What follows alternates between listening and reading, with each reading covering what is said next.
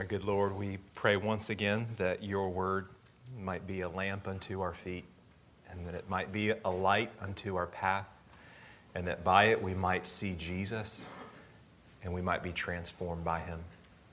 And it's in his name we pray. Amen. So as you read through the Bible, of all the important words that are contained within, one of the most important words that we have been given is this word, the Hebrew word shalom. And we translate it as peace, but our conception of peace is often simply a ceasefire or a not fighting. And so if you are not at war with someone, then you are at peace with someone. But the word in the Scriptures, especially in the Old Testament, is a word that is much richer and much fuller in its meaning. And so Cornelius Plantinga, in his book, Not the Way It's Supposed to Be, describes it like this. He says, Shalom is the webbing together of God, humans, and all creation in justice, fulfillment, and delight. Shalom means universal flourishing, wholeness, and delight. It's a rich state of affairs in which natural needs are satisfied. Natural gifts are fruitfully employed. It's a state of affairs that inspires joyful wonder as its creator and savior opens doors and welcomes the creatures in whom he delights. Shalom, in other words, is the way things ought to be. Shalom is what we were made for, it's what we long for, and it's what we all hope for in the deepest parts of us. As Nehemiah, the writer of this work, looks around 450 years before Jesus, what he sees is not shalom.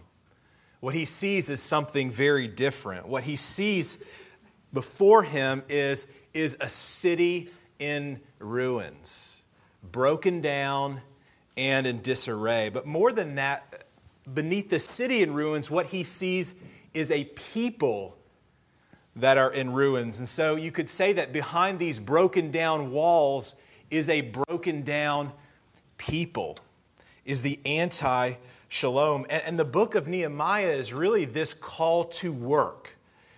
But more than that, it's a call to a specific type of work, and that is the work of rebuilding walls and rebuilding lives. And what it does is it gives us a picture of this bigger work that Jesus himself has come to do, this work of what we call the kingdom. And so it gives us these signposts that point to something greater, a reality that here and now we live in and we are a part of. And so last week we saw how Nehemiah received news of the broken downness of the city and of the people and the deep impact it has on him. And now this week it comes to this call of action of what is he going to do? How is he going to respond? What will happen next? And so I want to read this text. It's a longer passage, and so I'd ask that you just stick with me. There's a lot here. It's going to take me about 3 to 4 minutes, but these are God's words given to us, and so let's hear what he has. Beginning in verse 1, in the month of Nisan, in the 20th year of King Artaxerxes, when wine was before him, I took up the wine and gave it to the king. Now I had not been sad in his presence, and the king said to me, "Why is your face sad, seeing you are not sick? This is nothing but sadness of heart." Then I was very much afraid. And I said to the king, "Let the king live forever. Why should not my face be sad when the city, the place of my father's graves, lies in ruins, and its gates have been destroyed by fire?" Then the king said to me, "What are you requesting?" So I prayed to the God of heaven. And I said to the king, "If it pleases the king, and if your servant has found favor in your sight, that you send me to Judah, to the city of my father's graves, that I may rebuild it." And the king said to me, the queen sitting beside him, "How long will you be gone, and when will you return?" So it pleased the king to send me when I had given him a time. And I said to the king, "If it pleases the king, let letters be given me to the governors of the province beyond the river, that they may let me pass through until I come to Judah. And let a letter to Asaph, the keeper of the king's forest, that he may give me timber to make beams for the gates of the fortress of the temple, and for the wall of the city, and for the house that I shall occupy." And the king granted me what I asked, for the good hand of my God was upon me.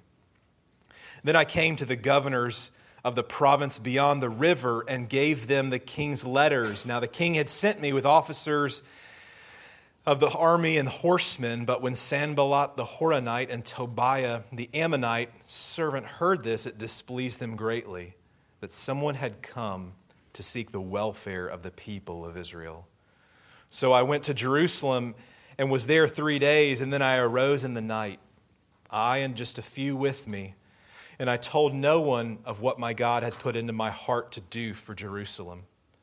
There was no animal with me but the one on which I rode, and I went out by night by the valley gate to the dragon spring and to the dung gate, and I inspected the walls of Jerusalem that were broken down and its gates that had been destroyed by fire. Then I went on to the fountain gate and to the king's pool, but there was no room for the animal that was under me to pass. Then I went up in the night by the valley and inspected the wall, and I turned back and entered by the valley gate, and so returned.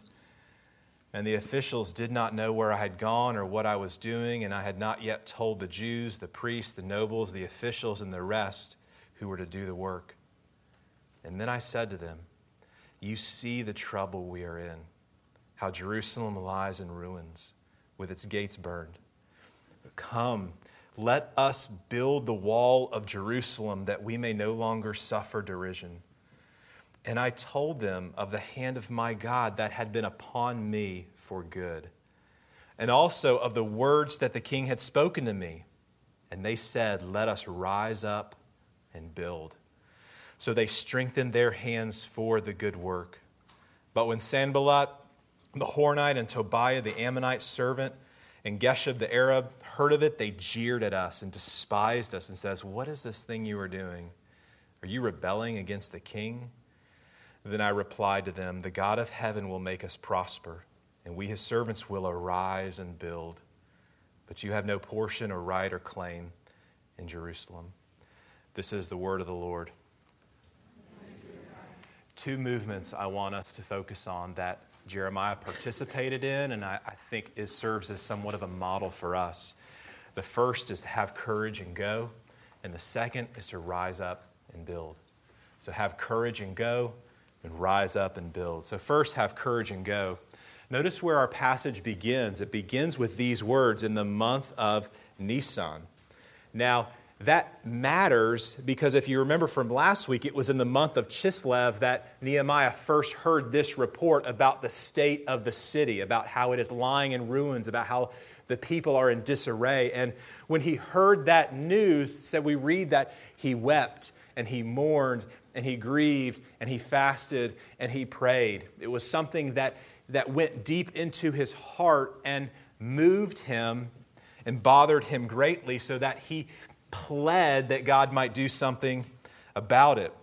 But where we are in the month of Nisan is we are 4 months later. And so over 100 days have passed from that time in which he has first received this news to where he finds himself before the king. And so most likely over 100 days of mourning, times of fasting, times of praying, times of pleading. And now the time has come to move beyond and to move into this state of action, of seeing this need and entering into it. He wants to go help. He wants to go rebuild. Before him is this choice. Do I stay or do I go? We remember from last week that he's the cupbearer to the king, which was a place of security, a place of affluence, a place of influence. So the question before him is going to be, do I stay where I am in my position of comfort and security, or do I step out and take a risk and leverage all that I have in order to move towards seeking the welfare of another people? He decides to go. He says, I want to leverage, but he needs help from the king. And so there comes a time where he is before the king. His face is sad. The king notices and asks the question, what's wrong with you? And this strikes fear because he realizes how much he is stepping out on a limb and risking in making this request before the king and how fragile his situation is. The stakes are high. And so he tells the reason behind his sadness, and the king asks, so what are you asking? What is it that you were requesting? And I love how he shoots this quick prayer to God. Help me in this moment. What I'm about to say, what I'm about to do, I'm leaping out here, and I need you to catch me with what I'm about to say and what I'm about to ask for. And then he makes the request, send me to the city that I might rebuild it. I think all of us have been in these situations as kids where we're hanging around with our friends and then a responsible adult comes around and needs help in some sort of way and asks this group, who would like to help me? And there is this cascading chorus of not it, not it, not it, not it, not it, not it. I see that even nowadays with my own kids. Back in the day when I used to do it, it's a race, it's a competition. It's seeing who can be the first person to avoid responsibility. Who can be the first person to avoid entering in, working, taking up action, taking up a cause. Who can be the first person to be assured that they stay out of the mess. But here, when we hear that help is needed, desperately needed, we hear two very different words from Nehemiah. He doesn't pipe up and say, not it. His two words are, send me. I don't want to run away from the ruin that I see. I don't want to run away from the brokenness that I see, but I want to move towards it. I want to step into it. I want to take risks. Renowned professor from Harvard, Henry Nouwen, who spent his later years working in a facility of mentally handicapped, giving of himself. He says it like this. He says, compassion asks us to go where it hurts, to enter into the places of pain, to share in brokenness and fear, confusion, and anguish. Who can save a child from a burning house without taking the risk of being hurt by the flames? Who can listen to a story of loneliness and despair without taking the risk of experiencing similar pains in one's own heart and even losing precious peace of mind? In short, who can take away suffering without entering into it? In order for Nehemiah to take away this suffering that he is heartbroken about and grieved over, he realizes that he must leverage himself in order to enter into it.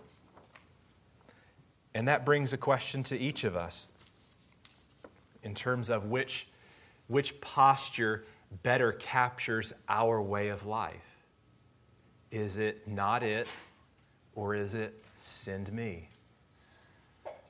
When we are bombarded with a variety of needs and opportunities and places in which shalom is not the reality, where life seems to be pulling apart and becoming distorted and hurting, and when we see those, is there a sense of not it? Whatever I can do to step away and to preserve what I have, or is there a sense, a posture of send me? Where is there need? And where might my gifts, where might my abilities, where might my experiences best be used in this world to be a part of the solution and not part of the problem? What captures our life individually and what captures our life together? in sending me in this request that Nehemiah says, he makes this plead knowing that he is not alone. Verse 8, the king granted me what I asked, for the good hand of my God was upon me. And what I want us to see from that is not simply this idea that Nehemiah is stepping out of the limb and God's catching up with him to catch him, but this idea that Nehemiah is getting on board with what God is already about. This is what God is passionate about. He is, if you want to know where God is, He is moving into these places of brokenness. He is moving into these places where healing and help and hope is needed. And so Nehemiah is not going somewhere and asking God to catch up with him. It's rather, this is where God is, and Nehemiah is going where God is at work. And it all starts with having the courage to go. And that brings us to our second point, and that's rise up and build. So when Nehemiah, when he arrives, the first thing he does is see for himself with his own eyes just how bad things really are. So it's important to see, before offering all these sort of solutions of how he can make the city great and how he can fix people's lives, he slows down in order to see. I think many of us can be so quick to offer these quick solutions and quick answers when someone has a problem, that we can come in on our high horse and say, I've got the solution and I'm the one who's going to come and fix it, when sometimes what's first needed is just an entering in and a listening and an asking questions, a slowing down and seeing it through their eyes. I think of Nehemiah just even feeling the stones and feeling the ground and seeing everything up close. But once he sees the extent of the ruins, then he is moved to action. Verse 17, you see the trouble that we're in, how Jerusalem lies in ruins with its gates burned.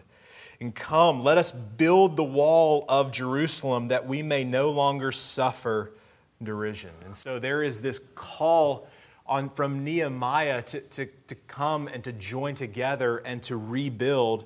And their response together as a community is beautiful. Let us rise up and build.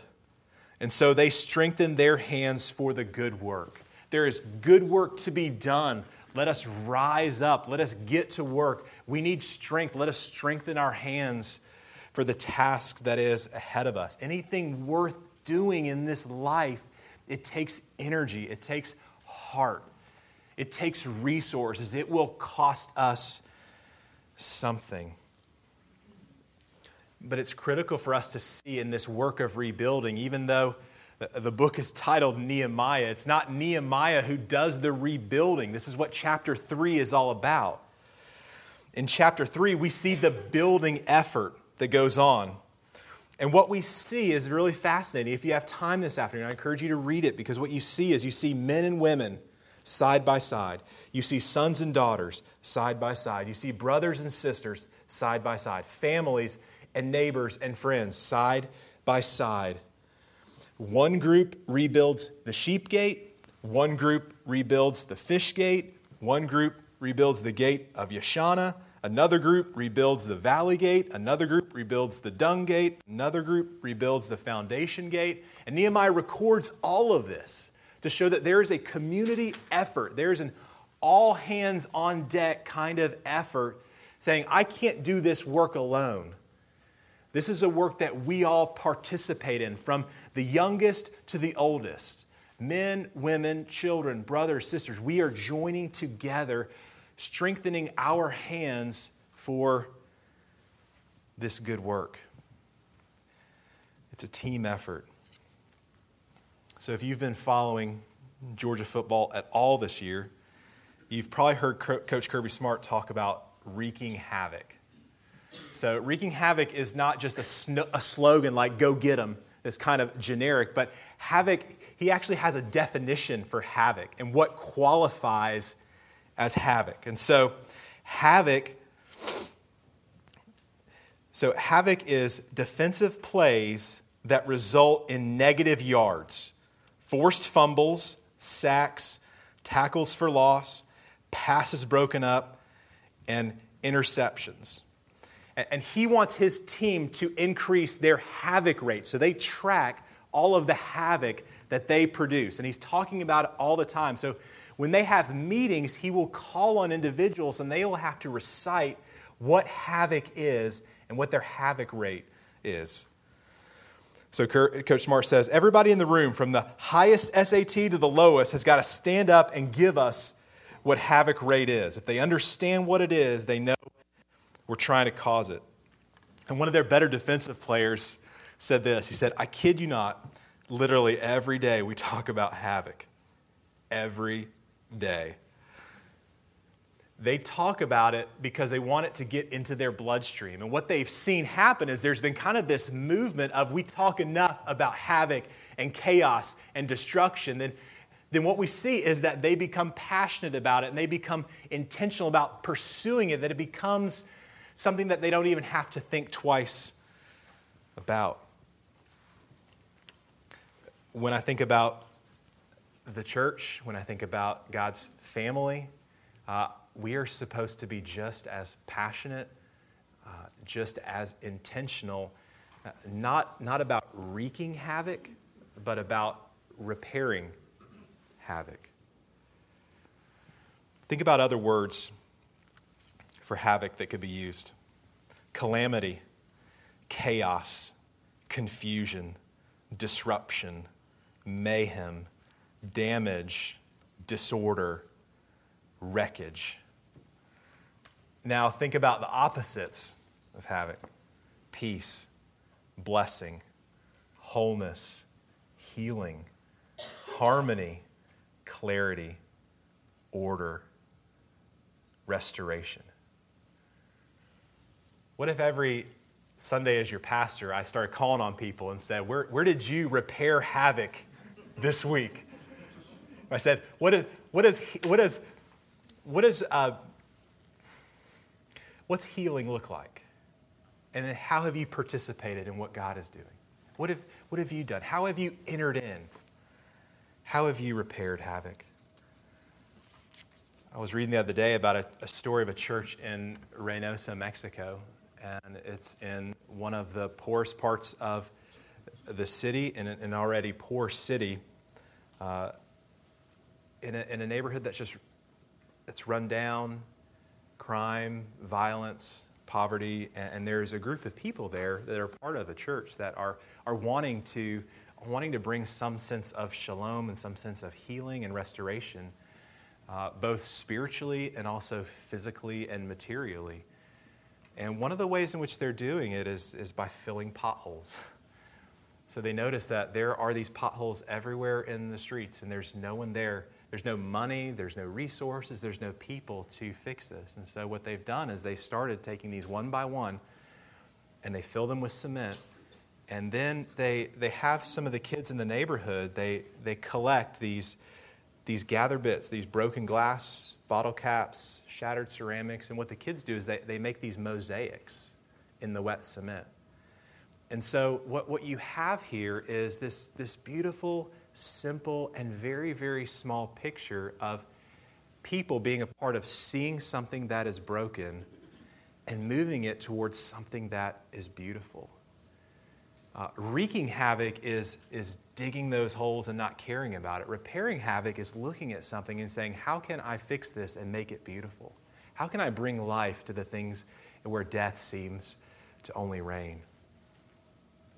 And that's a question for our church as we do our own inspection, as we look around and are part of this bigger work that Jesus is doing in the work of His kingdom. Where are we, our hands, our feet, our voices, our lives, where are we joining together to bring new life?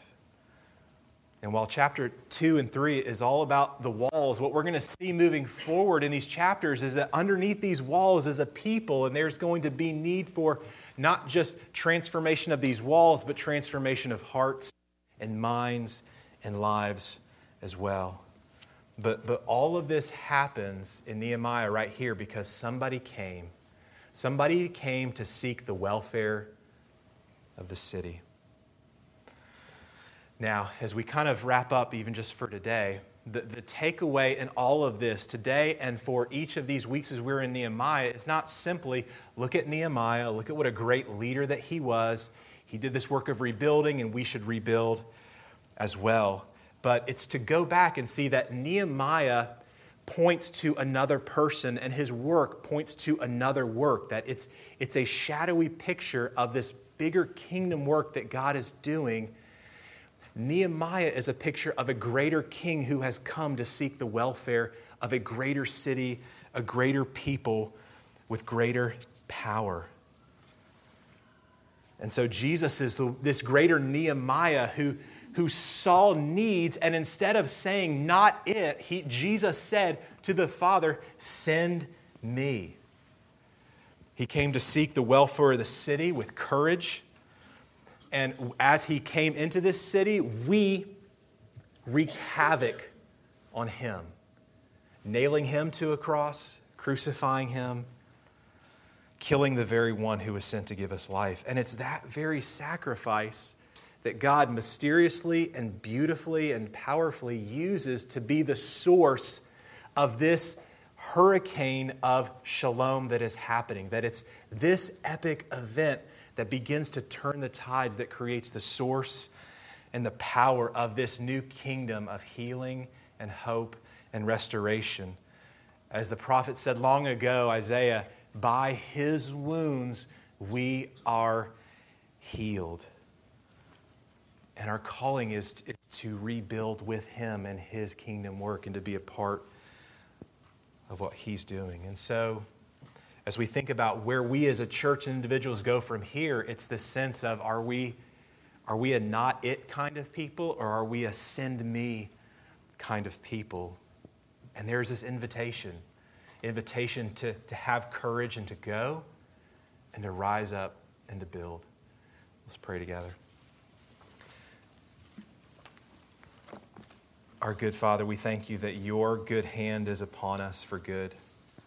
We thank you so much that Jesus didn't stay in his position of comfort and glory and beauty and worship where he was revered and loved and adored and stood in awe of, yet he forsook all of that in order to come here and to be reviled and to be beaten, to be rejected and betrayed and to be crucified, because he came to seek the welfare of us. We thank you that it's through his death that we receive life, and we pray that that life would spread through our hearts, through our church, through our city, through our nation, and through the world, that we, as Jesus prayed, your kingdom come here on earth as it is in heaven. It's in his name we pray. Amen.